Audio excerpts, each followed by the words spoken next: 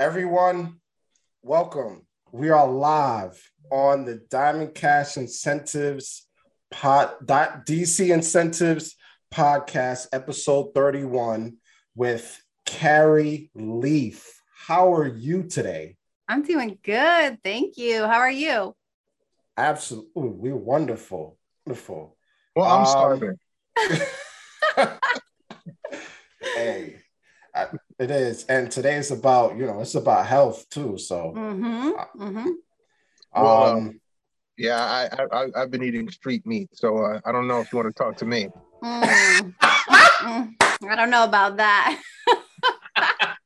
We'll excuse it for now, though. Oh, so Carrie, for our audience, please introduce yourself. Yeah, I'm Carrie Leaf.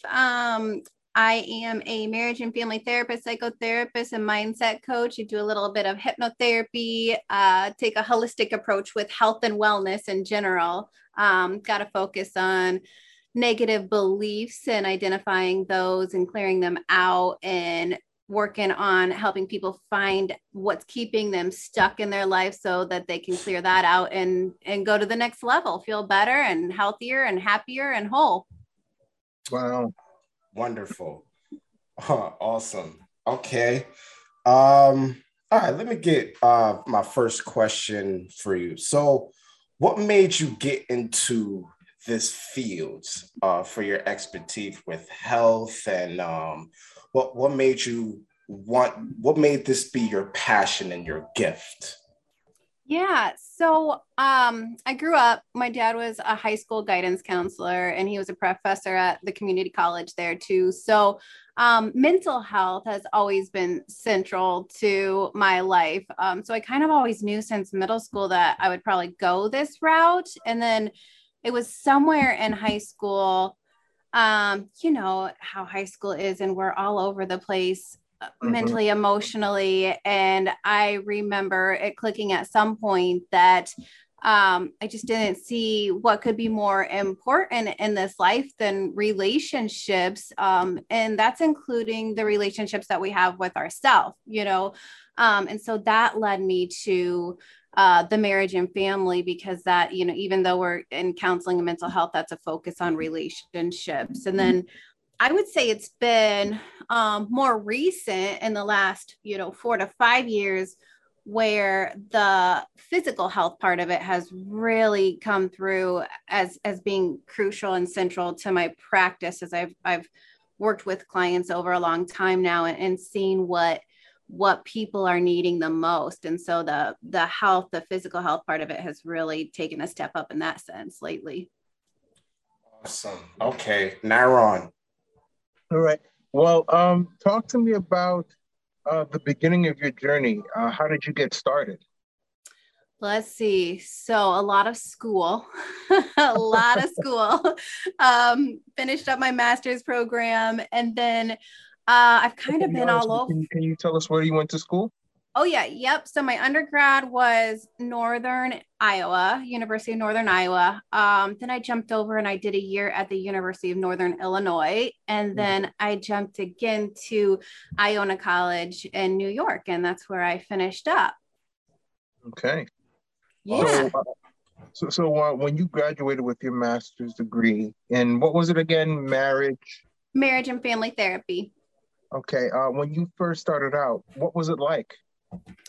Oh, so I moved back to the Midwest. I went back to Illinois, and then it was a journey. I went through a whole bunch of different places and positions. I worked in community mental health. I worked in residential health with teens. I worked on a military base. I did substance abuse. I worked for a college, private practice, and that's where I've landed, but been kind of all over the place. So definitely learning, different areas and getting a well-rounded approach. Let's go. Okay, let's go. Okay, so talk about more of what advice would you give to people that is eating, how can they have like a balanced meal, or how can they have being healthy, or when they're shopping at the grocery store or something? What advice would you give them? Yeah. So since I take a holistic approach, I'm going to look at mind, body, and spirit. So the body is one piece of it.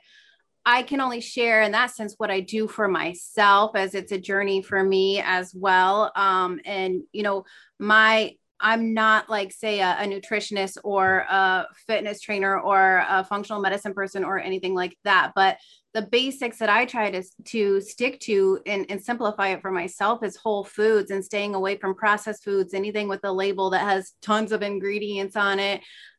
Staying to the outside of the grocery store and avoiding the middle of it, where all the whole real foods are, because everything in the middle is in a box and packaged and, right. But sometimes life is busy and there's a lot going on and we have more than just ourselves to feed sometimes. And so you do end up grabbing those things, those other things. But so if you grab the boxes and the packages, looking for the ones that have the short ingredients label, not too many of them on there. So those are the basics that I stick to as far as the grocery store. So talk more about when you said ingredients, the middle section and the middle sections, and you said the outside of the grocery store, that's the fruits, the vegetables. Yeah. So let's say I'm at work. Well, I work 5 days a week. I work 15 hours or, just saying like, a scenario.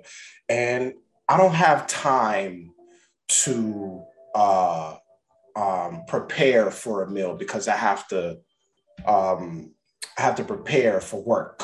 How can I still be healthy if I'm working those amount of hours and I don't have time for that? Ooh, there's a couple different ways we could go with that.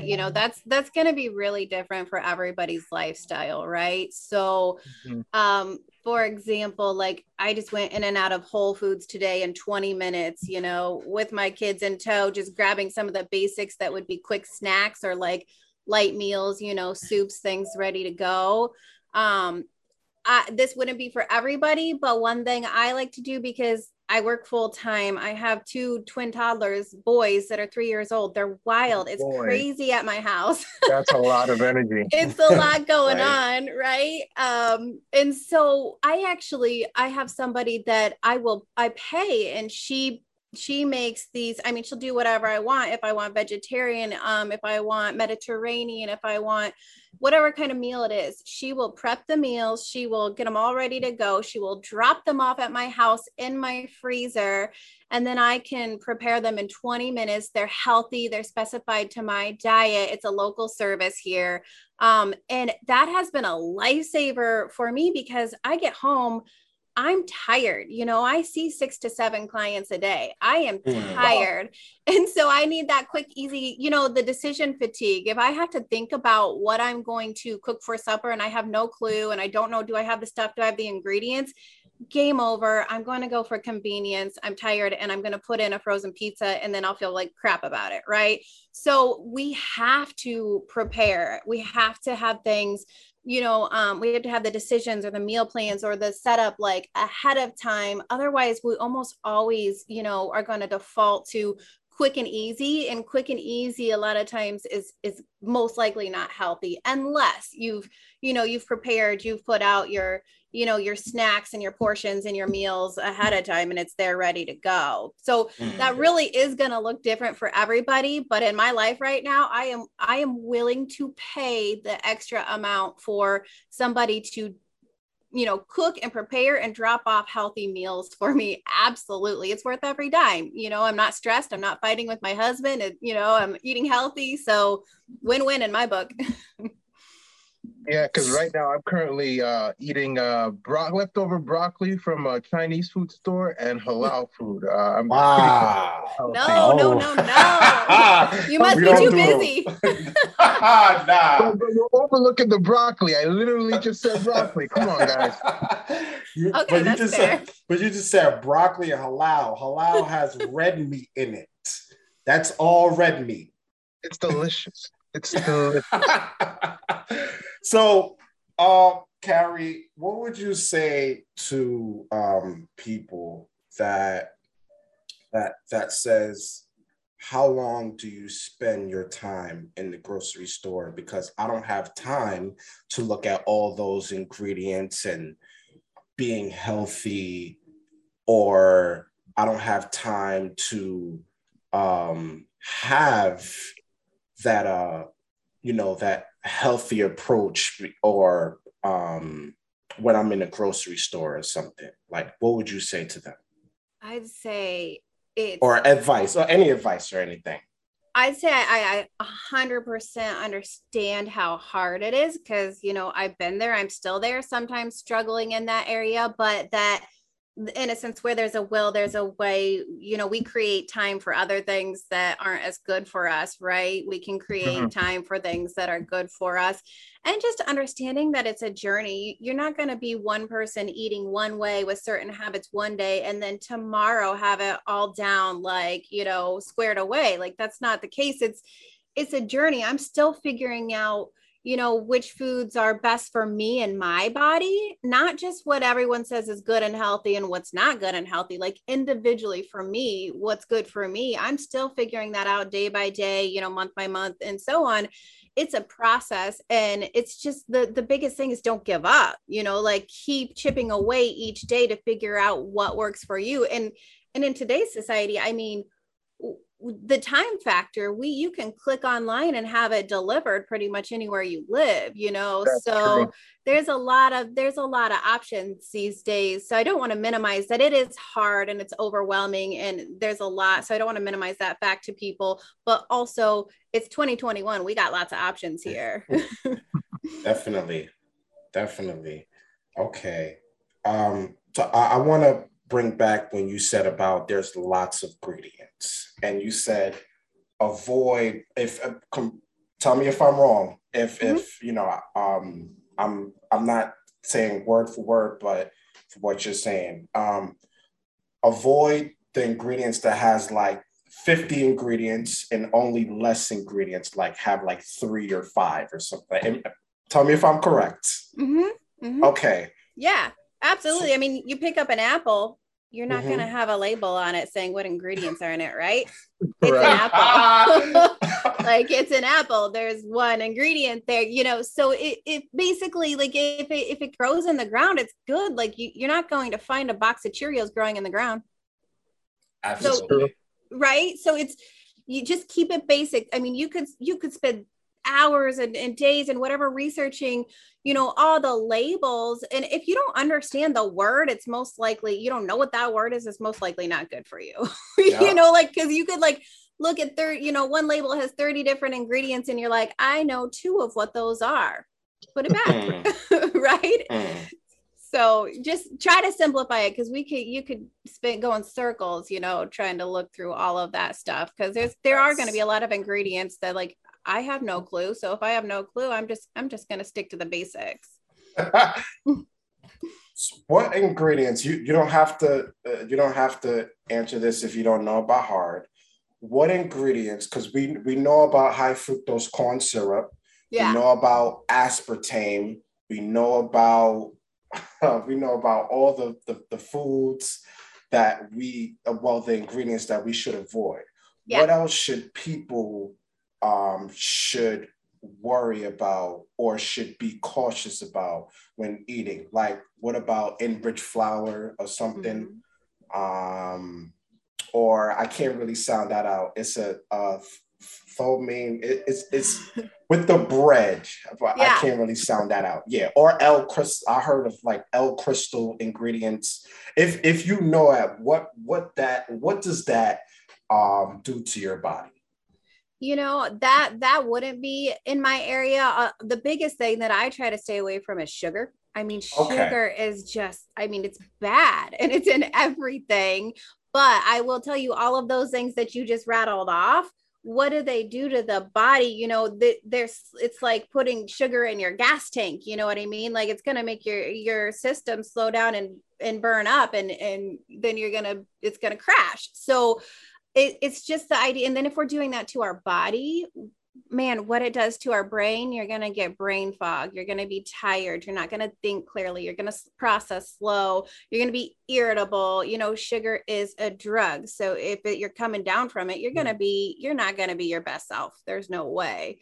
So yes, all the things that you were saying, not good for our body, not good for our brain, but still, like, I don't even know what those words were or where those words came from. So I'm going to avoid it. Bottom line, you know, but sugar is the biggest one. Okay. Well, I want to go back to your profession. Yeah. Would you recommend that all couples, even if they are seemingly healthy, try therapy? I recommend that everybody out there try therapy. You know, I mean, look at it like here's the car metaphor. If you own a vehicle, it's usually a pretty expensive investment, right? So if you own a vehicle and you don't ever, you know, take it to get an oil change or serviced or rotate the tires or all the things you do with vehicles. I don't know what you do with vehicles, so maybe it's not a great metaphor, but you don't maintain it and you don't do preventative work, it will break down on you. And that goes for anyone and everyone. You got to take yourself in for check-ins and you got to see where you're at in life. Why not be preventative and get ahead of anxiety or depression and learn those coping skills so that when things do pop up in life, which they always will, that we can handle it the best because we're functioning the best mind, body, and spirit. There is nobody out there that would not benefit from getting in. Okay. And I know you can't really disclose specifics, but what are the most common issues that you experience? What are some of the more common issues that couples come to you for? So couples come, I mean, you know, the number one that couples are coming in for is going to be their marriage issues, right? And then they're going to say communication, almost always communication. Well, that's a really broad, you know, topic. They'll say we don't communicate, but the thing is everybody communicates verbally and non-verbally 24/7. The problem is that they don't communicate well, right? They don't have good communication skills. So that one's up there as far as couples. But individuals that I see, it's going to be a lot of anxiety and a lot of trauma. Take the word trauma with a grain of salt. We all have some kind of trauma, big T's and little T's, but trauma and anxiety are really up there for individuals. Couples, I'm always encouraging couples to do their own individual work as well. You know, you think of it as the weakest link. You're only as strong as the weakest link. You know, you both need to be solid on your own so that you're stronger together. Absolutely. Absolutely. Let's you talked about depression and trauma. Talk more about what causes trauma and depression for people. Well, that can come from all different areas. It's a very individual thing, but it's always nature or nurture, you know. So nature is genetics, you know, how we are born and what we come out with from mom and dad, that kind of thing. Are we more prone to anxiety? Are we more prone to depression because of our genetics? What's the generational trauma? What has our family been through? You know, the environments, were they well off? Were they in poverty? Was there violence and abuse? Were they, you know, happy and healthy? All of those things matter. So then nurture, you know, how were you brought up? What life experiences did you go through? You know, and then when I say little T and big T traumas, a big T is going to be maybe one big event, like I'm in Iowa, so a tornado or a fire or a car accident or some kind of abuse, you know, sexual, emotional, physical abuse. The little T's are going to be the things that are seemingly smaller, maybe when we talk about them, but if they happen time and time again over the days and the months and the years, they really create big issues. Like, you know, let's say you grow up and people are constantly telling you you're no good, you'll never make it, you're stupid, you're all these things. That's going to add up over time. And then we develop a belief system about ourselves around that's pretty traumatic. Oh, hold on. That's a bar right there. That's a bar, what you just said. That's a gem. You just said we tend up having a belief system when people tell us these things. Can you please talk more about that? Yeah, so that's kind of the center of my practice, is the negative belief systems that we create. And every single one of us has, if not one, like 10 at any given time. 10 might be extreme, but like we all have at least one or multiple negative belief systems that we have created through our life experiences. So, example of like I just gave you, if someone's kind of telling us you're no good, you're not going to make it, then it might be, I'm not good enough, I can't succeed, something's wrong with me. Some other ones would be, I'm not safe, I'm not lovable, on and on and on. And these are gonna, generally originate in our childhood, generally, but sometimes it's something, there's a big incident or a really impactful relationship later on life, that they could start, in your 20s or 30s or so. But a lot of times they're snowballing from when you're a small child on up. And then we develop that negative belief system in the subconscious. We're not always consciously aware of it, but if we're thinking it in the subconscious mind, then we're feeling it in the heart and we're acting that way in our behaviors. So think, feel, do. That's cognitive behavioral therapy basis. If I think it, I feel it, I do it. But we kind of a lot of times get this disconnect because, you might be thinking consciously, like, I'm good enough. I know I'm good enough. I can write down on paper the reasons I'm good enough, all these reasons. But that doesn't mean in the heart, you got the head, the heart, and the gut, the three brains. That doesn't mean in the heart that you believe you're good enough. You can think it, but that doesn't mean you believe it, so it, but you don't believe it. We want you believing it from the inside out if you're gonna change rewire your belief systems. Got it. Okay. No, No, Naira. Hold on. Go ahead, Naira. Just what she said, cognitive, and go ahead, Naira. I always wanted to ask a therapist about the subconscious and how it plays a role in our damage and our convalescence, our psychological convalescence. Could you talk more about the subconscious? What is it, how it affects us, and so on? Oh, it's everything. It's everything. So if you want to truly know yourself, you're working on bringing the subconscious conscious, or, a lot of people interchange subconscious or unconscious. I think either or, depending on, what theory or who you're talking to. But you want to bring the unconscious conscious if you truly know yourself and who you are and why you do what you do. Because think of the subconscious as like, a computer operating system. It knows and stores everything that you have ever been through. The subconscious is a real thing. The subconscious? Yeah. Absolutely. It absolutely. It's why we do everything we do. But we walk around, like, most of us are honestly walking through this life kind of like sleepwalking, like reacting, like thinking that other people provoke us or make us do things, or we're just responding to the world and the environment. That's, you might be, but if you want to take control of your life and you want to choose how you respond as opposed to reacting all the time, and you want to master your fate and where you're going with life, then you got to bring that subconscious conscious. You got to understand why you do what you do. And usually the areas we need to bring that to our awareness because they're causing problems in our life are the ones that are repeating patterns in their life. The ones that were like, why do I always do that? Like I keep telling myself, don't do that. I'm going to do it different next time. And here we are doing it again. And so we want to identify those patterns of behavior and dig into those and figure out why we do that. So in terms of, like, let's say for my subconscious mind, I, reach for my credit card, pay for it, and then I put it in my pocket. But for consciously, I didn't know that I put it in. If you understand what I'm saying, I didn't understand consciously that I put it in my pocket. I put it in subconsciously, in my wallet. So what? Then after, let's say if I was like, hey, hold on, where did I put my credit card? Hold on, wait, is it in my? Why is it not in my wallet? Where did I put it? So what would you say in terms of that, of how can we switch that subconsciously to focus of, like when I said about the credit card, to change that to consciousness, if you understand what I'm saying?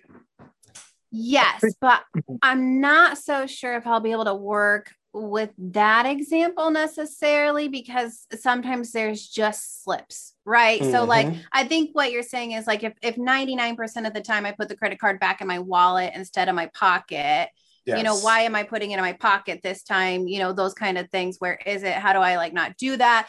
But there's just slips. We hit capacity, you know, mentally, emotionally, we hit capacity, and we're not always firing our best on all cylinders all the time. And so like you might be busy, absent-minded, stressed, you know, tired. Maybe you ate bad food that day. Your mind is not working its best, and you put it in your pocket instead of your wallet. You slipped up. But I think maybe where you were trying to go with that is talking about habits, you know, maybe the habits we create. And again, Absolutely. That's coming back to mindset and neuroplasticity. Like, it's fascinating because you know, when we talk about New Year's resolutions, people try to be this one person all, you know, most of their life. And then on January 1st, I'm going to be this totally different version of myself. Okay, good luck with that. It's not going to happen. You know, you're not going to stick with it. Maybe a week or two, a month if you're lucky, but we have what's called homeostasis. So that is what we create, whether it's in our system, our body, our way of life, or a family or a relationship. Homeostasis, think of it like your thermostat. If you like it, like let's say at 68 degrees, and then somebody comes in and they crank it up to 92, and you're going to be like, oh no, you know, no way, that's not okay. I'm uncomfortable with that. We're putting it back to 68 degrees because you like to operate how you like operating. And if someone tries to change it, you're going to stick to what you know. So that's why you can't do, you know, operate your whole way, your whole life. And then New Year, or, you know, January 1st, you operate a different way. It's uncomfortable. We have to take those baby steps, and we got to ease into it. We got to ease in step by step where we're comfortable, and it's not a shock to the system. And then we drill it into patterns of behavior that will then you start to create neural pathways in your brain that it's like, okay, when I do this, I feel this way, and this is good. And then we build them over time. You don't think about who you want to be and then wake up that person the next day. You build that person, you create that person. And if you're building something good, it takes time, right? Baby steps to who you want to be and the habits you want to have. So in terms of bringing out the subconscious, based on what you were saying, I guess it starts with identification through behavior. And then what is the step that you have to take once you recognize the pattern? How does that turn into bringing out the subconscious? Yeah, good question. So, I mean, if we want to talk about health and fitness and eating patterns and relationship with food, yeah, we want to look at what's the mindset. What associations have I created with those things? What am I telling myself on a subconscious level? You know, because I might want something really bad. And then I, you know, like, let's say I want to lose 10 pounds and I'm like, yeah, I really, really want to lose these 10 pounds so bad. Yeah, I keep doing nothing. I keep not going to the gym. I keep eating like crap. I keep doing all the things I've always done. And then I'm beating myself up because what's wrong with me? Why can't I do it? You know, so we want to start with the problem. What's the problem? Health, my poor health. I'm not making good decisions. And then once we identify the problem, I mean, so if we were looking at mental health, we could say anxiety. Maybe my problem is anxiety, either or, whatever you want to work with. What's your problem? Then we got to do some work to identify the negative belief behind it. You know, so maybe there's I can't succeed when it comes to weight loss or, you know, making changes in my health habits. I don't believe, even though I know I can do it, I don't believe in here that I can succeed at that. So we got to identify that negative belief, and then we got to reprocess it to a positive belief to, you know, I can succeed. Or a common one for anxiety is I'm not in control. So with I'm not in control, we would, you know, work on reprocessing that to I am now in control. And I remind people of ourselves, because there's so many things we're not in control of life, but I am now in control of myself. So we reprocess.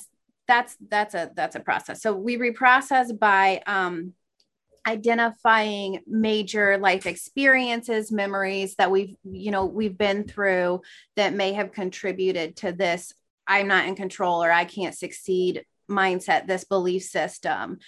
And then I use EMDR therapy where we let the brain tap in, get access through those memories to the subconscious mind through bilateral stimulation. And so How does basically that work?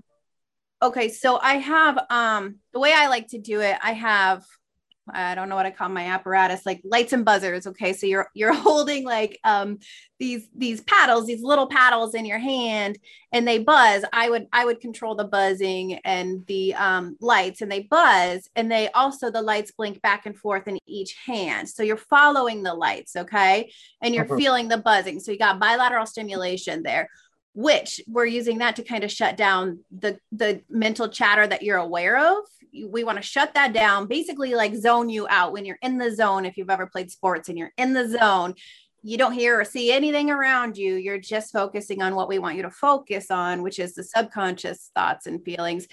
And we then tap into those memories, those experiences, and let the brain heal and take over and do what it needs to do. The brain knows how to heal itself, just like, like I cut my finger today. Actually, I have no idea. I cut my finger. I have no idea how, but I'm not worried about it because the body will heal itself. I'm fine. It'll be fine. It'll heal, unless I put like salt in the wound and don't let it heal and I pick at it, right? It will heal. The brain will heal itself too, except we suppress things down. So if it's hard or it's painful, we suppress it down and we don't give the brain access to heal it. We like lock it up in this box, suppress it down, don't think about it, don't feel it. And the brain doesn't get to heal it. So because, it doesn't get to integrate, like it was painful, I don't like that, shove it down. Where, through reprocessing and EMDR, we're saying, nope, bring it up. Let's look at it. This might be uncomfortable, but let's look at it. Let's face it. Let's deal with it. Give the brain access to it and it will reprocess and it will heal itself. And that's kind of the basis of EMDR, is let your brain rewire itself and heal itself. And we do that through its eye movement, reprocessing, desensitization. So the eye movement is, if you've ever watched someone sleep, which I know sounds creepy, but I got little kids and their eyes go back and forth. Yes, your eyes is active. Yeah. Yes. So we're trying to get that motion going on again and give the brain, tap into that subconscious state. Got it. Yeah, it's game changing. Okay, so we have 2 questions from the audience. In terms of health, do you recommend losing weight as a couple versus individually as motivation? I think that is very to each their own, but our environment is important. I believe that anybody can change these things on their own, and it should be for yourself. Like, the intent should be for your own health and wellness first. But if our environment is important, so if you're living with somebody and you're trying to do good and healthy habits and lose weight and, do better in those areas, and they're not, makes it way harder, right? So if you can team up and support each other and have that accountability buddy, absolutely go for it. Okay. Why do you think people subconsciously let themselves go in a relationship? Why do they become comfortable? I think I would have to know a little more about that one, because there's a lot of ways we can let ourselves go or become comfortable, right? I mean, but if you are comfortable, I think that's a fantastic thing, as opposed to not being comfortable in your relationship. But a lot of times in a relationship, we can lose ourselves a little bit. We've put the other person's needs first, or maybe we were people pleasing. A lot of us people please. So we're more wrapped up with like being who and how the other person wants us to be than taking care of ourselves. Or maybe there's kids and other family members. Like there's a lot of other dynamics. So we lose some of ourselves and we lose the energy and the time that we would normally put in ourselves, and we're putting it into these other people. And I think that's how the process happens. It's slowly, but it sure builds up over time, right? And some people it's fast. Some people, they completely give up themselves and their hobbies and their interests and who they are, and dive into that relationship, which I would not recommend. Taking care of yourself first and foremost so that you're better for the other person. But a lot of times we don't think that way. We think we should be this type of person or do these types of things to keep that other person happy. And that might feel good in the beginning, but it's not sustainable. Nyron. All right. What are some of the qualities that you have to have? Not qualities, but what are some of the, I guess the best way I can put it is qualities. What are some of the qualities you need to have as a couple to maintain and sustain a happy relationship? Know yourself. Put yourself first, take care of yourself so that you're in a better position to be good for somebody else. So everything that we've talked about mindset and creating good and healthy habits and taking care of yourself, mind, body, and spirit holistically in every area that you possibly can. If you're feeling the best and balancing that on a regular basis, then you're going to be a better partner for somebody else. It's like on the airplane, put the oxygen mask on yourself before you help anyone else out, right? Because if you run out of oxygen or you run out of energy or self-esteem or whatever it may be, you're no good to anybody else. And if you're suffering, the relationship is going to suffer. So put yourself first. And a lot of people, I can't do that. That feels weird. Well, then you're a people pleaser and we got to work on boundaries and we got to work on that. Or that's selfish, it's self-care. There's a difference between self-care and being selfish. We got to be our best self to be good for somebody else. Bars. Okay. Let's go back to trauma, anxiety, and depression. What would you say to those? Because I see that you highly speak about affirmations. I am worth living this life. I am great. I am excellent. Talk more about that. I think that, the more we stick to our affirmations, the better. I mean, there is positive thinking. There is the power of positive thinking. That's a thing. But I do know, the buzzword now is toxic positivity, right? And I never heard that. No, I've never heard of that either. Wow. Okay. Please talk about that. Please. So it is one, basically people saying like, you can't just, rainbows and butterflies, everything, and pretend, everything's okay. That's toxic. And they are right on some level, but we don't want to minimize the power of positive thinking. So there's that line in there of like, yes, challenge your thoughts. If you have negative thoughts, challenge them and replace them with positive ones that serve you better, because what you think you'll feel you'll do, right? The self-fulfilling prophecy. But if you always pretend that everything's good and okay and picture perfect and I'm fine, that's where the toxic part of it is. Like you're pretending everything's perfect and good and fine, and you're ignoring and you're suppressing everything down, but that will never last. It will never stay down, and it simmers there. You store it down in your mind. Trauma and our experiences get stored in our physical body as well.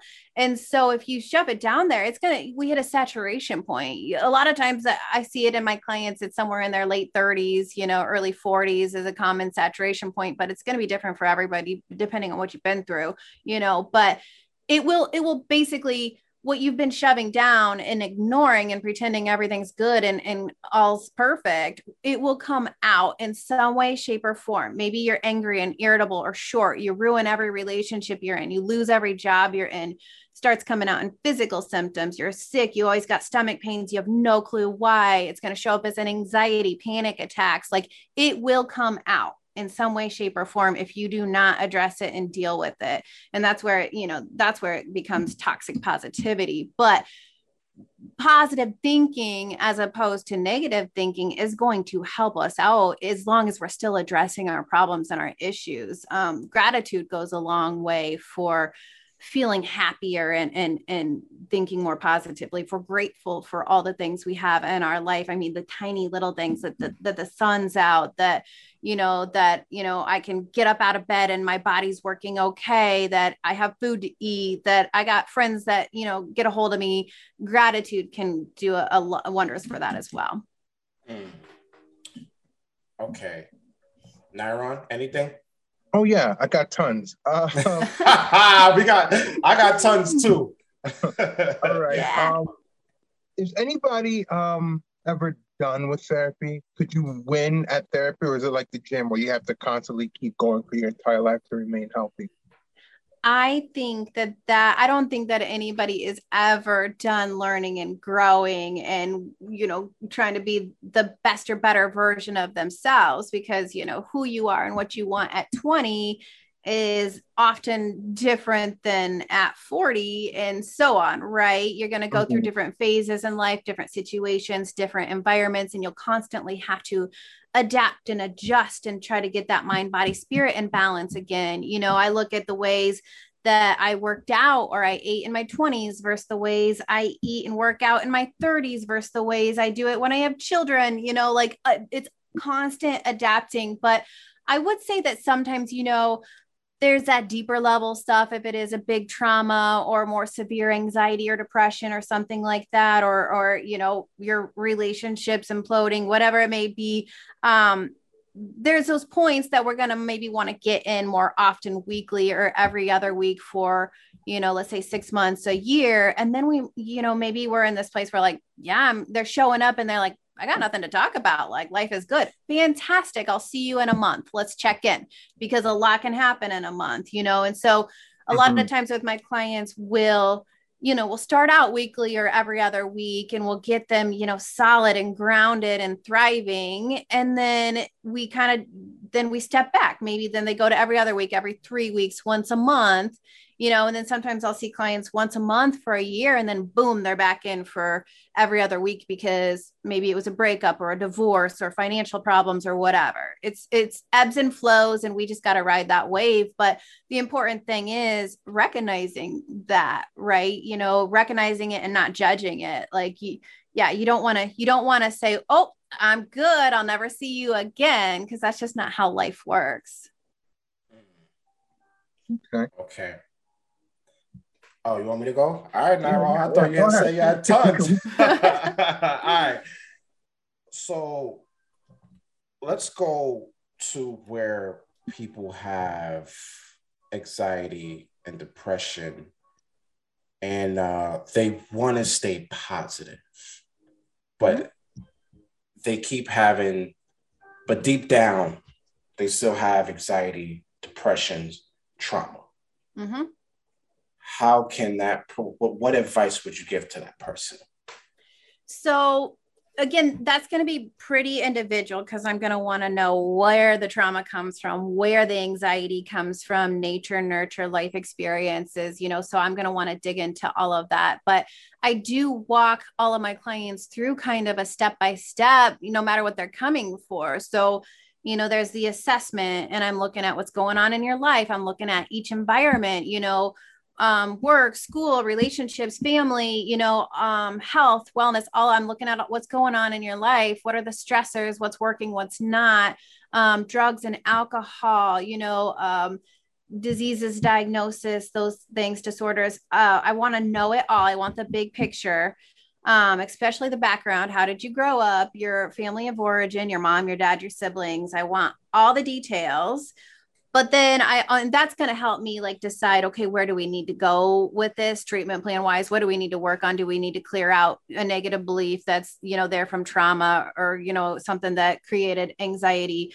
And so that's going to help me know where we're going to go from that. But regardless, where we're going to go around that specific issue, I want to make sure that everybody has a solid foundation first. So, you think you're coming to work on your anxiety, but I want to know how you're eating, how you're exercising. Are you sleeping? Are you getting the 7 to 9 hours a night regularly? Do you go to sleep at the same time, wake up at the same time? What kind of foods you eat? How much do you move? And I really, really like, to see people getting into some functional medicine and seeing where they're at with that, as well as even some genetic testing. It's going to depend, genetic testing to see different things in functional medicine, to see different things like how are you with your vitamins, and how do you in your supplements, and how do you absorb them, and are you low, are you deficient, are there food sensitivities, what exercise is good for you, how's your recovery rate, on and on and on, because we could get somebody going one direction for their physical health, and that's not how their body operates. The one size fits all. It's just it's hopefully not going to be a thing anymore. It's very individual to what works for each person. And so I really like to start there and make sure that their body is operating the best. If they're having physical problems, we might say, oh, you have anxiety, but we don't know where the anxiety came from.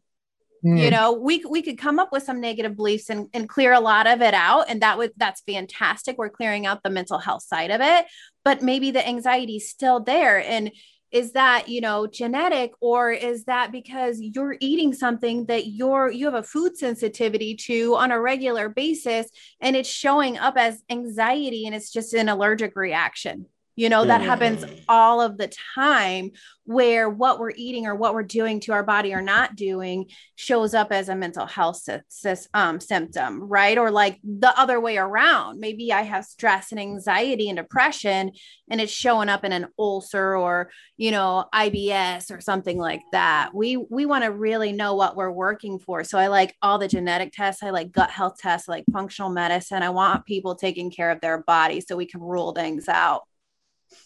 So later on, what we're going to do is for our audience, we would like to get your information, social media, everything. How can they contact you?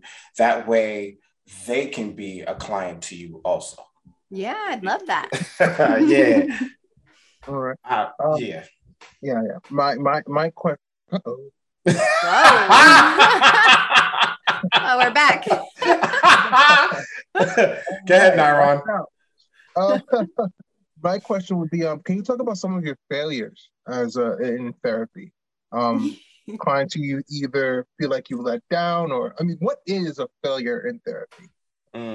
Yeah, that's a good question, because I suppose that while one person isn't appreciating, another would, right? But I would say using a one size fits all and not tailoring it to the individual would end up in a fail. But there, when I was fresh out of grad school, there is one case that stands out a lot to me, and I learned a lot. And it was this teenage kid, and tall, kind of lanky, seems healthy. And he had gone through a little bit of trauma, and we were working on that. But just nothing was changing. His mom was reporting still these kind of like behaviors that she thought were strange or different. She's like, he's not listening. He's drinking, 12 cans of pop a day, even though I tell him not to. So he's being, he's defying, and, and it wasn't adding up to me. I'm like, this is a good kid just dealing with some, tough situations with friends and whatnot. And, he'd gone through something. And then later, the mom comes back and she's like, oh, well, we found out he has type 1 diabetes. Wow. Oh, so there was the mood swings, there was the irritability, there was the wanting to drink 12 cans of pop a day. He wanted the sugar, and all he could say is, I'm thirsty. Like, but mom's like, I'm begging you to stop drinking the pop. You're disobeying.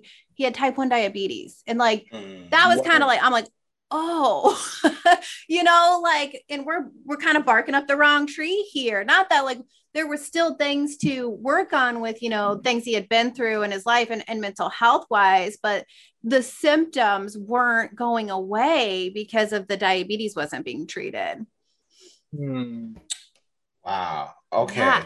We getting, they just hitting you. Carrie, they just, the intro. Let's go. So what the question is for our audience asks this question.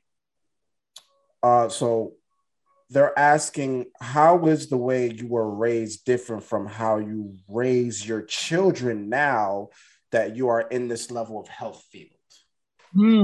That's a good one.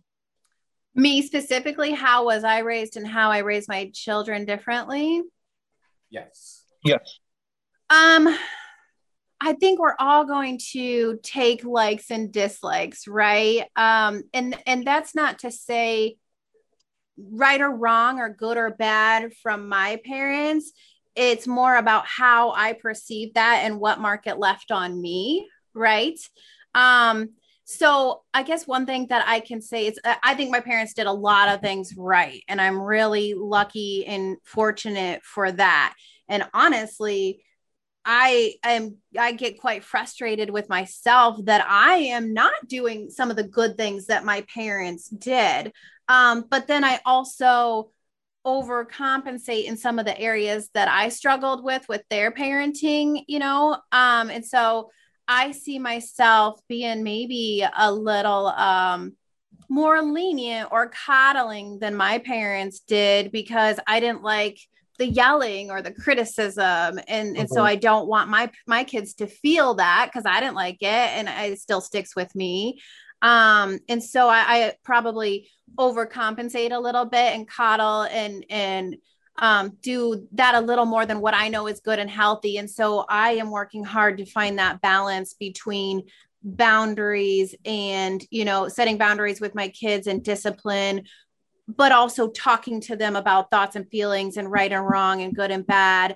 I'm trying to steer away from coddling too much because I know that's not good either. Generally, you know, something in the middle, if from any extremes generally aren't, you know, good for us. We want something in the middle there. And so yeah, I think that's one area that I struggle with or I'm working on. And there's things that I want to do that my parents did, but I've got to they were really good at being united, and they didn't argue, they didn't bicker, they didn't do those things in front of us.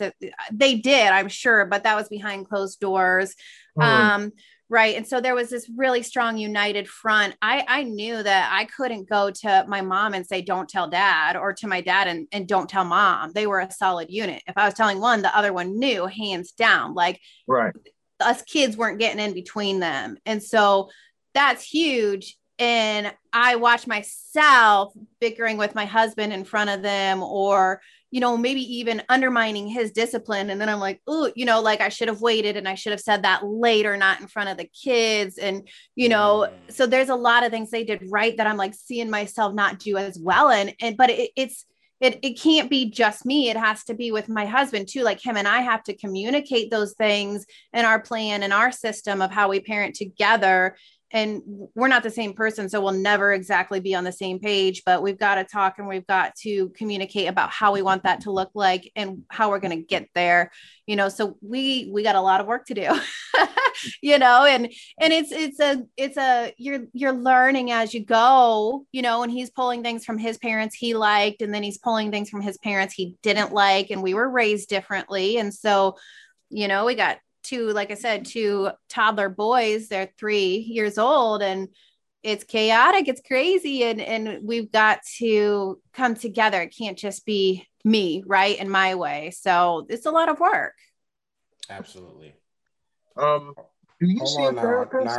Hold on, Nairon. We have to ask another question for the audience, and then after. I'm sorry. Okay.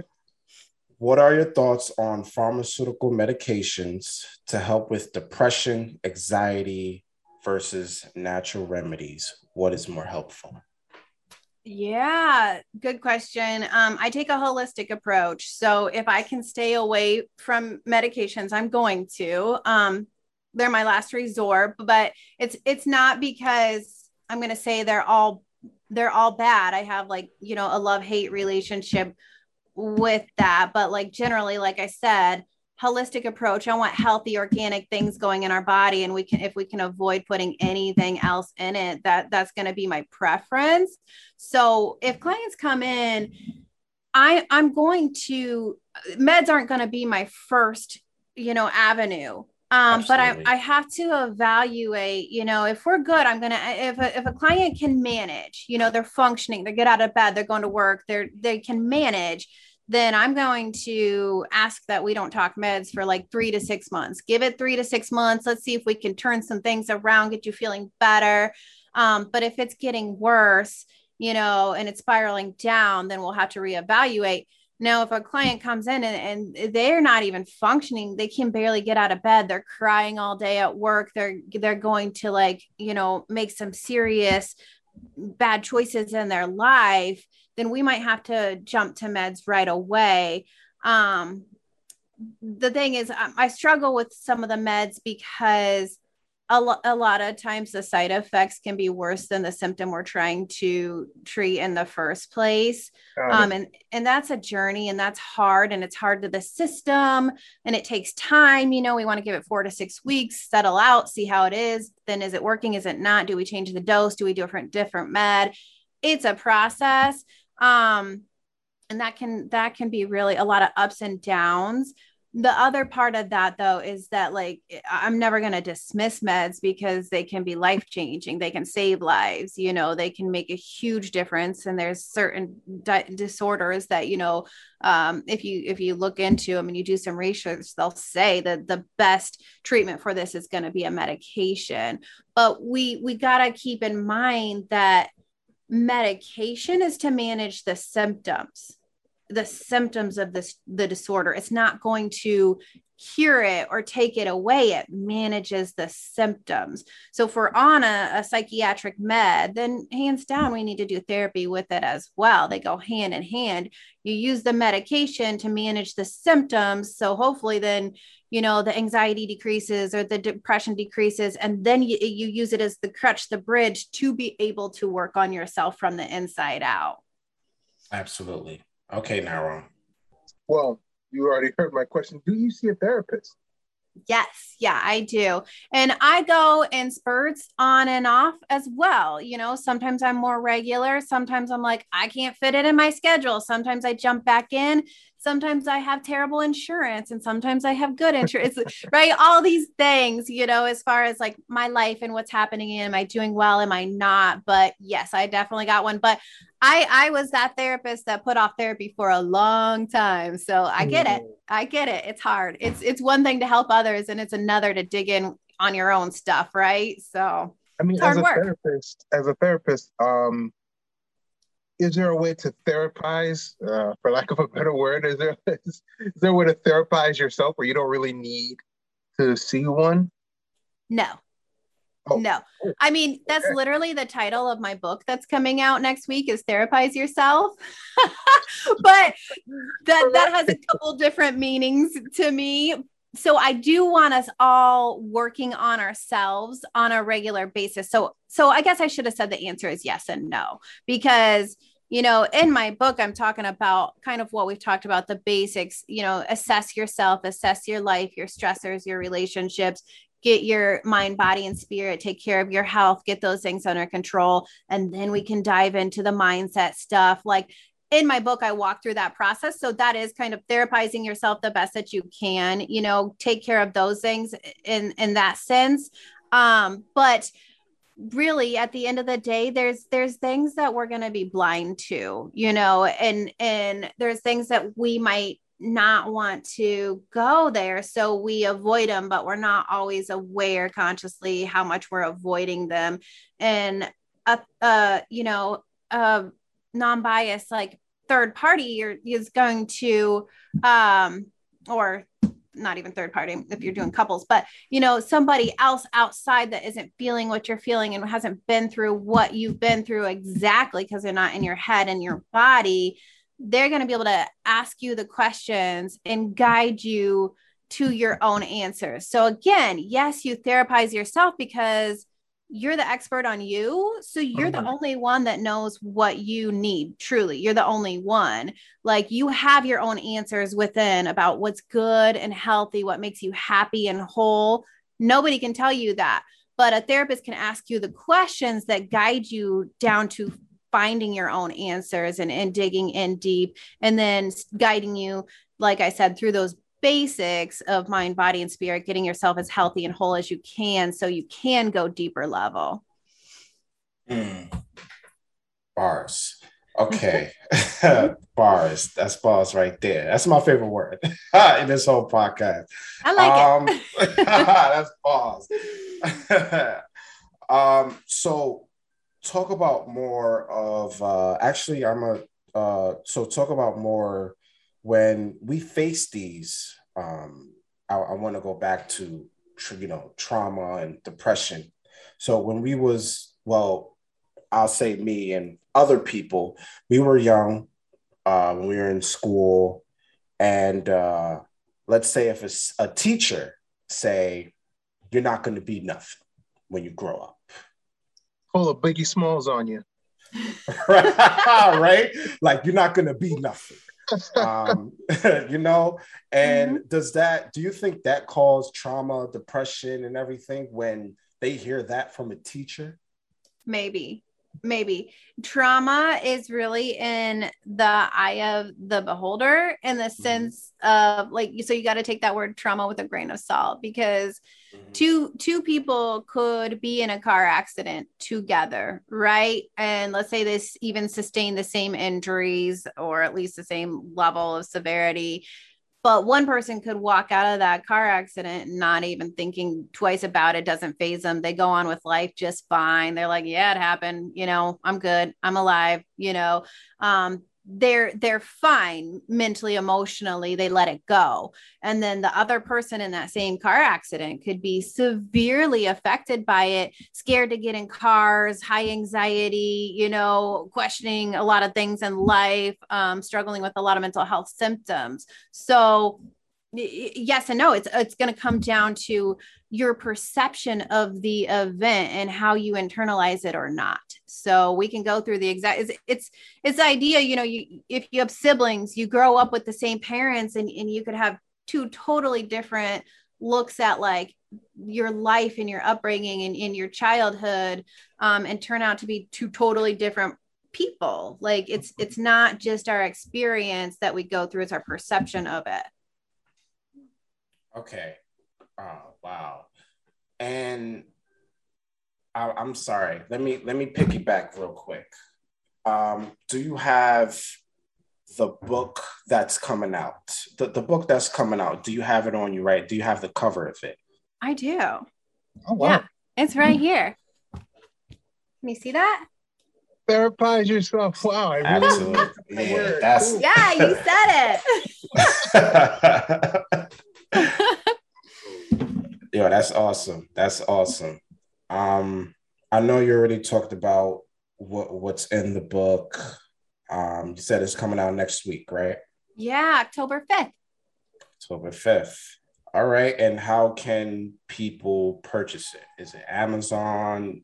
Yeah.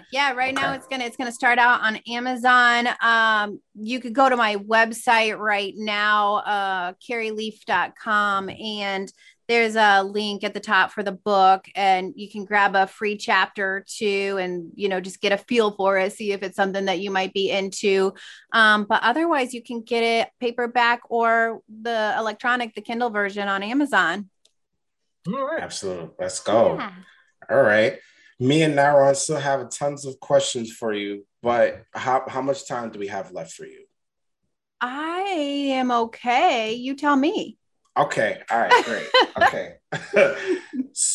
So talk more about, do you know anything about like when kids, when they be in school, they're diagnosed with like learning disabilities, and do you know anything about that?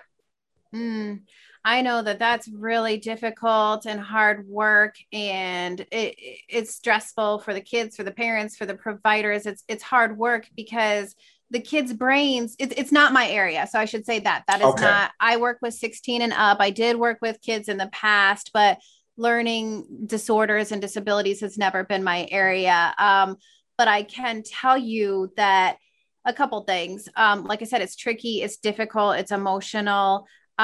But get kids in sooner than later. The sooner that we can, find out what's going on and get some help and work on it, the better, we can see progress and results, and the less they have to like struggle. You hear of the stories all the time of like, I was told I was bad, I was this and I was that, and really I was just, ADHD or dyslexic or whatever, and I was getting told I'm all these bad things.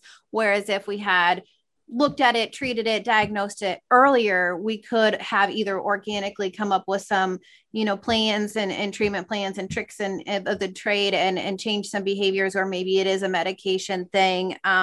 But I definitely say get in sooner than later. I also say, because our brains are not fully developed until 25. Another reason that if we can stay away from meds, I say stay away from meds, but our brains aren't fully developed till we're 25. And so I like to take an organic approach. And again, I cannot tell you how many times like something that looks like a mental health disorder could be that you're feeding your kids McDonald's every day, and or they have too much sugar and they're bouncing off the walls, or they're irritable, or they're moody, or they're not getting enough sleep. Kids that don't get enough sleep, it's going to show up in behavioral issues. Or they've got a rough environment, and they've got tough emotional stuff going on at home, and that could come up in behaviors and symptoms as well. But I would want everyone looking at those areas for children first. What am I feeding them? What are they eating? Are they getting enough sleep? Is their environment, their home life good and healthy? Those kind of things first. But do not be scared to get them into a professional, start somewhere. It's a journey sometimes nailing down the right provider. But if you start somewhere, if it's not the one, hopefully they have a referral for you, and you can start that process, 6 years sooner, and save them a lot of stress and headache, and from creating negative belief systems, so get the help. Now, I know you have a question, Nyron. I know you have a question. I just wanted to touch back when you said, Carrie, when you said the body is not fully developed until, you said the mind is not fully developed until 25. Can you please explain that more? Not really, because that's not my area. Oh, okay. So not a whole lot, but like, we can look at different developmental areas, of at each age frame. Like by 2, the mind should be operating this way. By 4, they should be doing these things. By 10, they can think, this is not the age frame, but like then at some certain point they can think beyond themselves, and then there's critical thinking skills and so on. And then, and like, you can find those developmental stages and where a child would be at certain ages, or hopefully would be at certain ages, and that comes into a lot of parenting issues too, is like, maybe one of the parents doesn't realize, oh, why isn't our kid doing X, Y, and Z? And they're getting upset about it. Like they should be able to get themselves dressed. Well, no, motor skill wise, they can't really do that until this age, so it is good to know those developmental stages and what our brain and our body is capable at certain ages, especially as a parent, so that we're being realistic about our expectations with them. But, I do see a lot of clients getting into therapy late 20s, early 30s, after that brain is fully developed, and then they're starting to see, oh, I got patterns and I've got habits, so yeah. But as far as the neuroscience part of it, nope, I'm not trained in that. Okay, now on, all you. All right. So as a therapist, do you bring any of that knowledge into your marriage? And could you possibly be a therapist to your husband if he needed you to be? No. And he'll tell me, stop it. Stop analyzing me. Stop pulling that on me. But no, because I'm too emotionally tied into him and what's going on in his life and how it affects me. So I can't, I'm going to be biased towards him, and I'm going to have, I could probably have a good idea of things that he would benefit from delving into and working on. But I'm always going to have it through my perspective. It's got to be somebody that doesn't know him, isn't emotionally attached to him in any sort of way. So yeah. And I mean, even with our license, it's unethical to do therapy with somebody that you have a relationship with in any sort of way. So do you encourage that your husband go to therapy? Would you eventually, when they're old enough, I'm sure, send your twins to therapy? Absolutely. My husband has jumped into therapy of his own. He has jumped into couples counseling with me. Like, absolutely. I'm lucky that he's open-minded in that sense. I can't tell you, like in his individuals, how hard he worked, but I'm glad that he was even open to going. So yes, I would encourage him. I would absolutely encourage my kids. Yeah, I think that everyone would benefit from it in some way, shape, or form. Okay. Go ahead, Myron. Oh, I'm letting you ask. Oh, well, I still have questions, but I'm letting you ask. Go ahead. All right. Do you have any unique difficulties as a woman in the field of therapy? Do I have any difficulties? I think it's really a woman-driven field. So I think that is in my benefit probably. But okay. I think that, I have a separate business, a coaching business, which it's really parallel. Is some of that, there's just ethics and guidelines that are different, and insurance and virtual and out, the reach. There's different things between therapy and coaching. But yeah, I think that marketing and what kind of clientele that you're going to reach is going to be based on gender sometimes. But I think luckily with my field and what I do, that hasn't been a big issue for me, knock on wood, but yeah. Okay.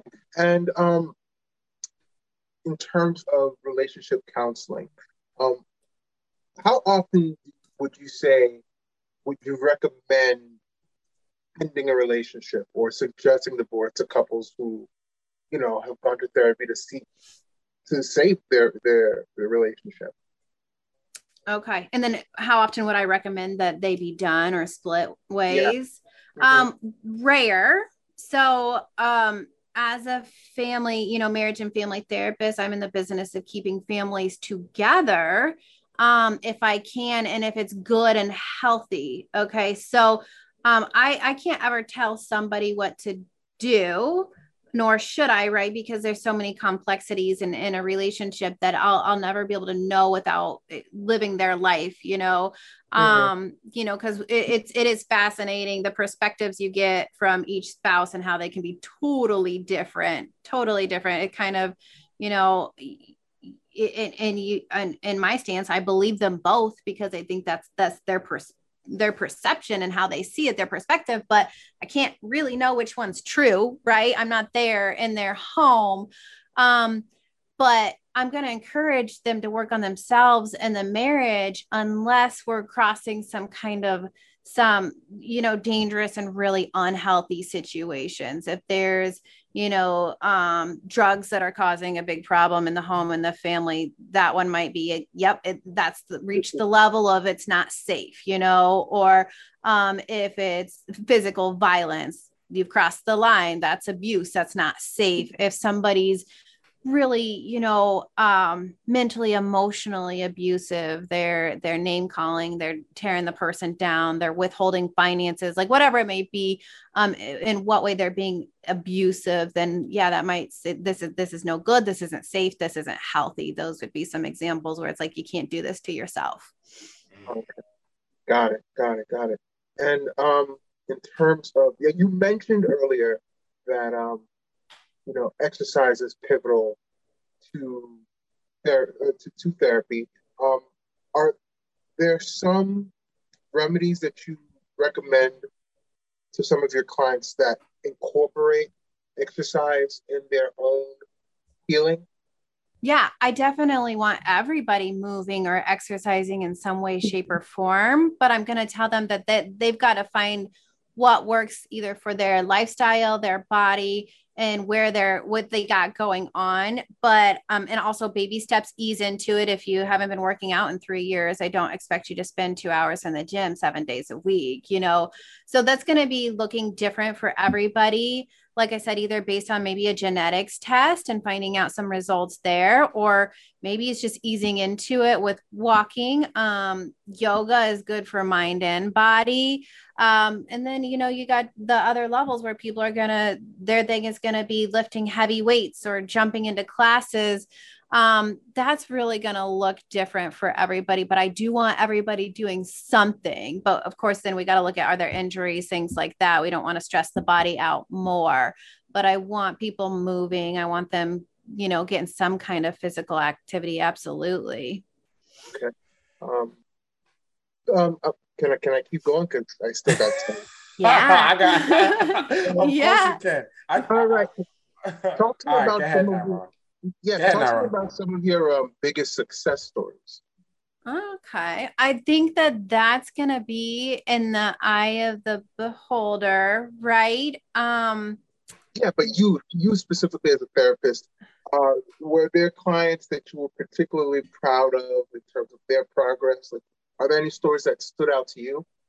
I think some of them, yeah. So there's been, okay, so I'll do some hypnotherapy. I'll add that on to some of my EMDR and stuff. So with that, I've seen clients quit smoking cigarettes. That's amazing, right? I've seen clients come in and really learn how to set boundaries in their relationships and change the relationship dynamics with their parents, with their spouse, with friends. That's life-changing. I've seen clients that have come in and were scared to either fly or get on a plane or literally fly a plane, some pilots, or drive a car on the highway. And I've seen them get back into those, you know, the cars and the planes and cut out that anxiety and face those fears. I've seen clients that just wouldn't even get out of the house, social anxiety, wouldn't go in crowds, and they're going to concerts, you know, well, not now as much COVID, but, you know, like when you're seeing those drastic life changes and anxiety really decrease or depression decrease, or when there was certain phobias or fears, and they're going out there and they're doing those things and it's life changing for them in a lot of different ways. It's pretty amazing. Okay, let me ask a question. So how can someone practice yoga and meditation? A lot of different ways, I suppose. So yoga, I like to jump into classes because I doing it my own, I cheat, you know, so I cheat if I'm trying to do it on my own. But if I'm into a class, then there's a little bit of competitiveness that comes out, and I've got this and people are watching and I can do that. So you got to know yourself and what works for you. I like the class atmosphere because it'll push me a little bit harder. Some people, you can just pull up yoga. There's yoga by Adrian that I really like on YouTube. And so just put that on your TV or your phone and do it in the living room. I've done that. But there's yoga, you know, everywhere. We got people doing yoga in the parks, and then there's all kinds of yoga. You can do yoga, you know, restorative, and it's a little more relaxing in that sense. Or you could do yoga for trauma and anxiety, or you could do yoga with goats. There's all kinds, right? So, and then meditation, again, that's going to be different for everybody. Depends on your level. If you've done it before, how you feel about it, all of those things. But a way I like to ease into building a meditation practice is starting out with some guided meditation. So put on some headphones, pull up YouTube on your phone, and put in guided meditation for whatever you want. You know, you could put in guided meditation for anxiety, guided meditation to sleep, guided meditation for depression, whatever, to relax, whatever you want. Walking through some guided meditation helps get us in that relaxed state and understand, you know, okay, what's this feel like? And then transitioning to be able to do different kinds of meditation on your own. There's going to be baby steps from there, but I recommend people start out with the guided meditation if they've never really done any before. Does breathing take a very part into that, like the way how you breathe? Breathe in, breathe out. Okay. I mean, it's a form of meditation in itself, and it can be super powerful with, calming the central nervous system and regulating the central nervous system. So I really do like breathing techniques as well. You could pull up a guided meditation and add in breathing, or it's just the breathing where they're just telling you how to breathe, when and how, and, that in your mouth, out your nose, those kind of things. There's all kinds of different breathing techniques as well. Nairon. Oh, well, we all know about the rise in divorce rates. And as somebody who is involved with relationships and therapy, can you give me your perspective on why that is? Currently, like recent rise in divorce rates, since COVID? Yeah. Yeah. I mean, divorce rates have always been high. I mean, over 50%, in general. I guess I shouldn't say always. I don't know when that data was first collected, but as far as I can remember being in the field, and then, yeah, they've gone up, and I think that's going to be for a lot of different reasons, but also if two people or one person, this is a major life event, right? And people are going to take it very differently. So maybe two people are working at home together, and a lot of issues are popping up because there's so much togetherness, and they're having to face problems and issues that they could otherwise kind of avoid. Or one person is really struggling through COVID and the impact that it's having on them. And it's sometimes not always easy to see what and why, as this has been a very long, drawn out thing that's affected us all in different ways. Some people, are seeing silver linings where it's like, life is good, I like this better. And some people are, this is horrible, I want to go back to, normal. And so we're all responding to it in different ways at different times. And we're going in these ups and downs, and, where we're like, oh, I'm good, things seem normal, quote it again. And then bam, something else happens with life or working from home. And then all of a sudden I got to go back in the office and I don't want to, or I want to go in the office. I'm so sick of working from home. And then they're having, kind of like they're calling it the great resignation. People are questioning how they live their lives, their careers. People are moving away. Like all the people are reevaluating, life in general and how they're living it for a lot of different reasons. Maybe they've lost loved ones, maybe they've passed due to COVID, or people have moved away or whatever, or they lost their jobs, or all of these things. So we're doing all these reevaluating, and maybe our partner is part of that reevaluation process, that they don't fit in anymore for whatever reason. So it's causing a lot of people to think differently about a lot of different things. But the problems were likely there before COVID, in a marriage. They just got brought to the surface for whatever reason. Speaking of COVID, how did last year, when the world shut down, how did it affect your business, and how did it affect you? How did it affect you as an individual, and how did it affect your clients seeing them? Yeah, so a lot more virtual. I had never really done virtual before, and it's still not my preference because you miss out on the energy. You don't get the same level of energy, and you can't feel. Somebody walks in a room, you can just kind of feel, that energy and where they're at intuitively without them saying or doing anything. And so you lose some of that virtually. But it's better than nothing. It's absolutely better than nothing. So the virtual aspect has also been a blessing, to be able to help more people in different ways, for different reasons. So I definitely have done more virtual than I had ever done. And then, I mean, myself, and I know all my colleagues, my friends, in private practice have been slammed, where prior it might've been a 1 month waiting list. It's gone out to 3 or 4 months waiting list. And wow. Yeah, I mean, the good thing is that people are getting help. The bad thing is that people are struggling, right? So, but it's definitely great that people are reaching out to professionals. Yes, absolutely. Nairon.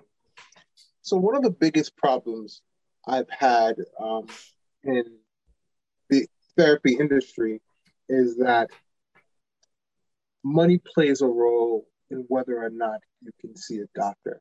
And therapy is such a personal thing where you have to open up and go through the work. And it sort of diminishes the value for therapists, for my opinion, if you have to, if they're not there unless you have the funds to make it worth their while. What are your thoughts on the value of money and how it plays a role in the therapy industry? Yeah, it does. It does, unfortunately. And I mean, that's our medical model and our insurance model in, our country, period. And there's a lot of issues with that, but, I won't even go into like political part of, everything around that, but it makes it hard. Like I said, myself, there's times in my own life where I haven't been doing therapy because I couldn't fit it into my budget, or I didn't have insurance, or my insurance didn't cover it. And man, that was hard on me, because go figure, it always seems like you need it the most when, like you don't have insurance or can't pay for it. Right. And so, yes, that makes it's not fair, and it's really tricky. So, you either gotta like look really hard for the therapist that does take your insurance, or a therapist that does sliding scale, or maybe it might be a virtual as opposed to an in-person.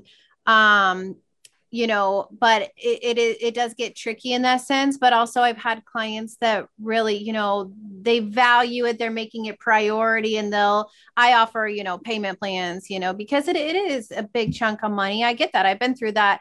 If you don't have insurance helping you out there. And so sometimes it's just breaking down the payments into weekly payments instead of the full lump sum at that session, so that it balances out in their checkbook each week. You know how like so you get paid on the first and you're like, I'm rich at the beginning of the month, and then I have no money at the end of the month, Right. So sometimes, breaking it up into weekly and instead of one payment has helped a lot of clients. And it does some digging to find either affordable, or who takes your insurance, or even a good match. You don't want to just pick any therapist. You want to pick a therapist that you feel comfortable with, you connect with, you feel like you can trust. So it is a process. It is, unfortunately, can be a struggle sometimes. Does it ever feel awkward asking for money at the end of a session? Like, you had this really great emotional breakthrough with the client, and at the end, it's always like, oh, that's $150. You know what I mean? Is it ever Yes. awkward? And I don't actually do that because of that reason. Therapists by nature, hopefully most of us we're helpers and healers. So the business, the money part of it, the marketing part, that's awkward. That's not our area. And it's not what we like to do. So I usually set it up where, the payment can be processed, through Square online later that day or the next day, and we don't even have to talk about it like, because it is, but all that has to be addressed in the beginning. It does have to be talked about initially. These are the fees, this is the copay, this is how you get charged and when, and that all has to be talked about initially, unfortunately, for people that don't love doing the business side of it. But yeah. Now, Ron, keep going. We have about like 20 minutes. Oh, okay. Can you talk to me about, I know you can't go into specifics because of doctor-patient confidentiality, but do you have any stories of people with strange habits, strange psychoses? Like, what are some of the strangest stories, experiences you've encountered as a therapist? I think my strange barometer is a little off, because I'm used to hearing and seeing all kinds of things all the time. So not a lot strikes me as strange. But it is interesting, the different scenarios or issues that, when I private practice out in New York and Manhattan and Brooklyn, what I would see out there versus what I see in the Midwest here in Iowa. There's just different. Some of it's all the same, and some of it's just different. Yeah, well, talk to me about that. Talk to me about some of the different generalizations. Like, what do people usually come to you about in Iowa versus in New York? Well, now anxiety is predominant. I'm sure that's probably everywhere, but I would say anxiety is a big one, trauma is a big one, and then family relationships and marriage issues are big. And that goes out the same for New York as well, but I mean, I worked in two different I guess I worked in Brooklyn and I worked in Manhattan. So even just out there between when I worked in Brooklyn and when I worked in Manhattan, I'm getting different socioeconomic statuses and experience, right? So Mm. some of my Brooklyn clients, we were talking about, I mean, um, parents on drugs and alcohol and the struggles of just the neighborhood they lived in and the safety and family dynamics with their siblings and things there, the abuse, all kinds of things.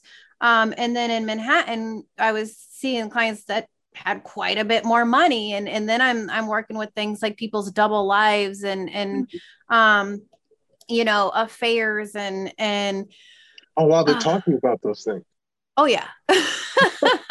Oh yeah. Yeah. So like I said, just across the board, and it just it changes kind of, some of it's all the same, yet it looks different depending on where you are. But yeah, there's a lot. It's hard, like I said, it's hard to what's strange because I've seen a lot of, drug psychosis, even just from weed, from meth, from all the things and schizophrenia. Yeah, there's that's a big wide range. And as a therapist, do you, for people of color, do you account race into how you approach people of color and how you address them as a therapist? Do you keep that in mind if you're talking to somebody who is, let's say, of African American descent and is going through problems that might be unique because he or she is a person of color? Do you keep that in mind? Yeah, I think you got to keep that in mind for anyone and everyone, learning. I had to ask a lot of questions, right? So I have to ask about culture. And a lot of times I'm going to specify it more to like, not just like we can look at race, religion, upbringing, socioeconomic status. I got to ask all of those questions, right? And even if like your culture predominantly is this way, that doesn't mean it was this way in your family, right? I mean, for example, like I was raised Catholic, but a lot of the traditional Catholic things we didn't practice at home. Or culturally, let's say, what's an example let's say my husband's Mexican, right? Half Mexican, half white. Mm-hmm. But he grew up only speaking English. His mom's parents were in a position where they're like, no, you assimilate, we're acting white, we're here Yeah. in America, we're going to act white, and lost and let go a lot of the culture and the traditions in that sense. And so you do have to account for all of that, ask a lot of questions, and get to know the person though individually, their experience, right? Because you don't want to like generalize and put anybody in a box. And do you usually find, well, I don't know your clientele, but if your clientele includes people of color, do you find that some of their experiences are different or some of their needs are different versus your white clientele? Yes and no. Yes and no, but I don't know that. Again, it's going to be very specific because it's going to be, where did you grow up? Where did you go to school? How much family support did you have? You know, and somebody of a certain color in Iowa and their experience, where I mean there isn't near as much diversity here. I'm in Des Moines, so there's more diversity than like small town that I grew up in, but Mhm. the diversity isn't anywhere compared to like when I lived in New York, right? So like yes and no, there isn't a simple way to answer that other than every single human being is different. And Absolutely. right? Like you just can't lump it all together, hands down. Gotcha. Gotcha. And in terms of back to relationships, um, how big of a role does sex play in a relationship, right? And as a relationship therapist, are there any things you might recommend couples do sexually, or is it just all just emotions and how they deal with each other in terms of communication? I think that that's going to be different, right? Again, that's what you're going to hear me say all the time, over and over. But it's going to mean sex is going to play a different role for each couple, and it depends on what each couple or what individual cares about what or what sex means to them or how they use it in their relationship or where they're at in their life and why. I kind of take the approach like, yes, it's something I want to evaluate. Like I said, if we're looking at mind, body, spirit, and we're looking at your relationship and are you satisfied? Are you happy? That's going to be, are you, emotionally connected? Are you friends? Are you open? How is your sex life? It's all of the things, but there's also the kind of sometimes the stance of like, if it's not a problem, I'm not going to make it one sometimes. So Got it. unless you tell me it's a problem, I might not dig that much unless I get kind of like a sense or something that's like, something's missing or I need to ask more questions here. But if somebody tells me it's not a problem, then we're not going to go digging and making it a problem unless it is, right? So a lot of that is going to come down to people got to be completely open and honest in every area, no matter Mhm. what. Or if they're withholding or hiding something because of shame or embarrassment, we might not get to the root cause of an issue, or we might not be able to get and see as much progress as we could if we would address some of those like more embarrassing or sensitive topics. Got it. Mm. And as a therapist, how do you, because you're getting a wide variety of people, how do you This is Niron, Carrie. This is Niron. He will have 100,000 questions for you nonstop. This is Niron. That's Yes. good. I'll take it. as a therapist, how do you refrain from judging the people that come to you for their problems? How do you, are you even capable of doing that, or is it just impossible to do? I think that it's natural for humans to judge on some level, right? When we kind of do that, like that scan or that evaluation almost from like survival, what do I need to know and where am I going to place this person as far as like, are they going to hurt me? Should I run, or are they kind? Can I trust them? Like on some level, that's just natural. But definitely not something that you want at the forefront in therapy. So empathy, I think most likely a lot of therapists are going to have a high level of empathy of, even if I don't know you or I'm nothing like you, or I've never been through that, having that ability to put myself in your shoes and imagine and feel what that must feel like, like being able to really take myself there, let me feel those emotions and imagining what that must have been like for you. That empathy is going to be key to being able to relate. Gotcha. Got ya. Um, I'll just ask one more. I promise. Um, but my final question would probably be, um, have there ever been any unique or unorthodox recommendations of treatments that you would give clients? Hmm. I think that I think that somehow where I go into my own life and my own journey, I really do like a lot of alternative therapies.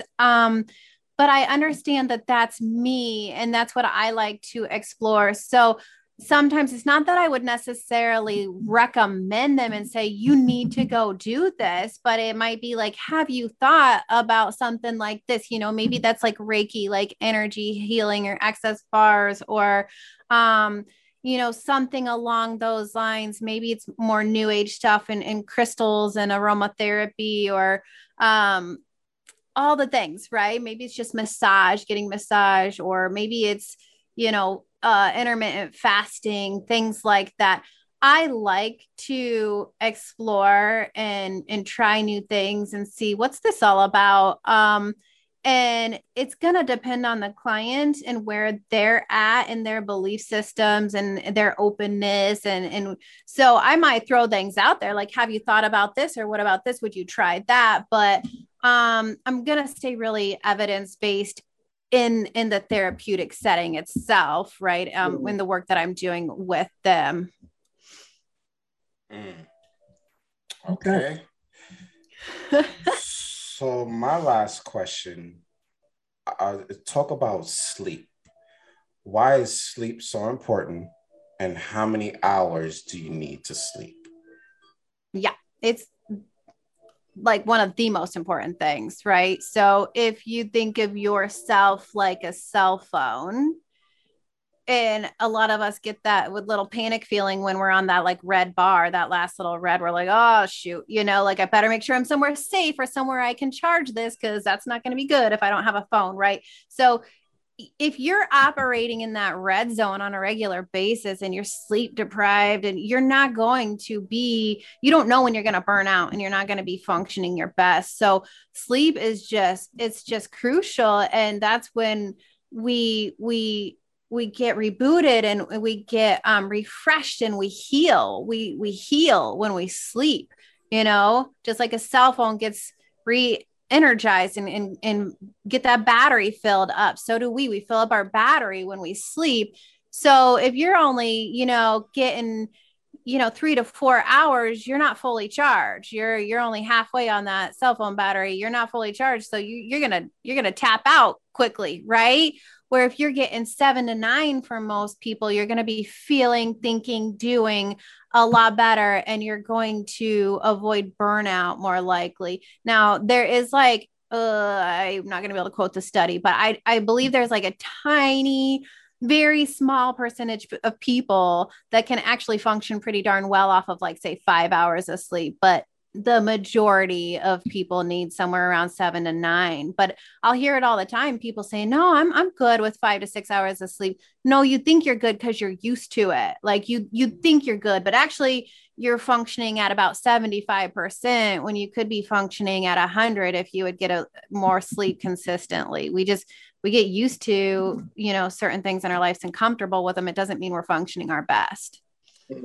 So what happens if we go to sleep for 5-6 hours, no alarm clock, and we get up 5 or 6 hours, not 7 to 9? Should we go back to sleep?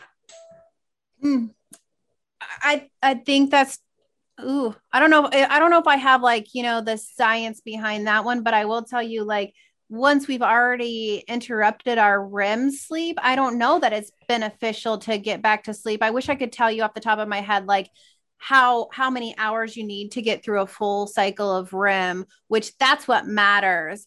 So let's say you've gotten through the full cycle of REM and you wake up, then yeah, sure, stay up. But and the other thing is, like, once we've interrupted it, like if you were to go back for like to sleep for like 2 hours, I don't think that's long enough for that full cycle. So I'm not sure how beneficial that is. Maybe you'd be more productive getting up if your body woke you up. Get up and do something that feels good, exercise, meditate, use that time. That might be good, but we want to strive for that 7 to 9 on a regular basis. And we want to strive, like, if we can, that circadian rhythm, if we can fall asleep and wake up at the same time, even on the weekends, that's better for our system as well. Like, get those things on autopilot, so that our body's well oiled, and it just, goes on routine in that sense. It knows when to fall asleep. It knows when to wake up, because it's going to be about the same all the time. You just said circadian. Okay. So you just said that's something that just was like ding in my head. You said circadian rhythm. What is that? So again, not exactly my area of expertise, but the circadian rhythm of like when we fall asleep and when we wake up, and our body naturally wants to do that, we can get it on that cycle. So like they'll even have like it's tricky, because summer and winter are different, but like we used to, wake up when the sun came up and go to bed when the sun was going down, and we get in the rhythm with the earth, and the sun. They even have like lamps that you can buy that will, like, you put like a lamp on your bedside table, and at a certain time, like, you tell it which time you want to wake up, and at a certain time it will start getting brighter and brighter and brighter, but slowly and naturally, so that it's allowing your body to like slowly and comfortably like realize, okay, it's time to wake up, based on the sunlight, instead of that, like, it's pitch black and then boom, it's 6 o'clock, gotta get up, and we flip the lights on, the electricity, and we're going. Anytime we can get our body on a natural rhythm, it's gonna be functioning the best. Oh, that's a ball. That's a ball right there. Now, any more questions, Nyron? Because it's coming to a conclusion. That's it. Yeah. All right. All righty. So before we close out, what is your final thoughts? My final thoughts, I just want to get that message out to anybody and everybody, kind of like, to start therapizing yourself, start thinking about how you can be functioning the best in your life, mind, body, and spirit, and start taking those baby steps. Like, the biggest message there is, don't overwhelm yourself. Don't think you're going to go from one person today to a completely different person tomorrow and give up when it doesn't work. Start taking those baby steps. So remembering that we have choices in everything at every moment, the choice of, am I going to eat this or that? The choice of, am I going to sit on the couch or go for a walk? The choice of, am I going to say something mean and nasty, or am I going to like bite my tongue and choose a response instead of a reaction? We have choices, and start making those choices that are good and healthy for you, one at a time, baby steps each and every day, because where you are now, if you start taking those baby steps, you can be in a totally different place in 6 months or a year. Let's go. Okay. How can people reach you? Social media, website, everything. Yeah. So website, definitely carrieleaf.com. I am admittedly not like the best at social media. Like, I understand it. I get it. I'm just not the best at it, but Carrie Leaf Coaching on Instagram, and Carrie Leaf Coaching on Facebook as well. I try to pop on as much as I can. Righty. And once again, for your clients, if someone wants to be a client, how can they reach you? Yeah, then my website is probably going to be the best way, carrieleaf.com, and shoot me a message through that. Carrie@carrieleaf.com is the email as well. So I'm really back-to-back sessions a lot. So usually email, sending some kind of message in that way is going to be the best way to get a hold of me.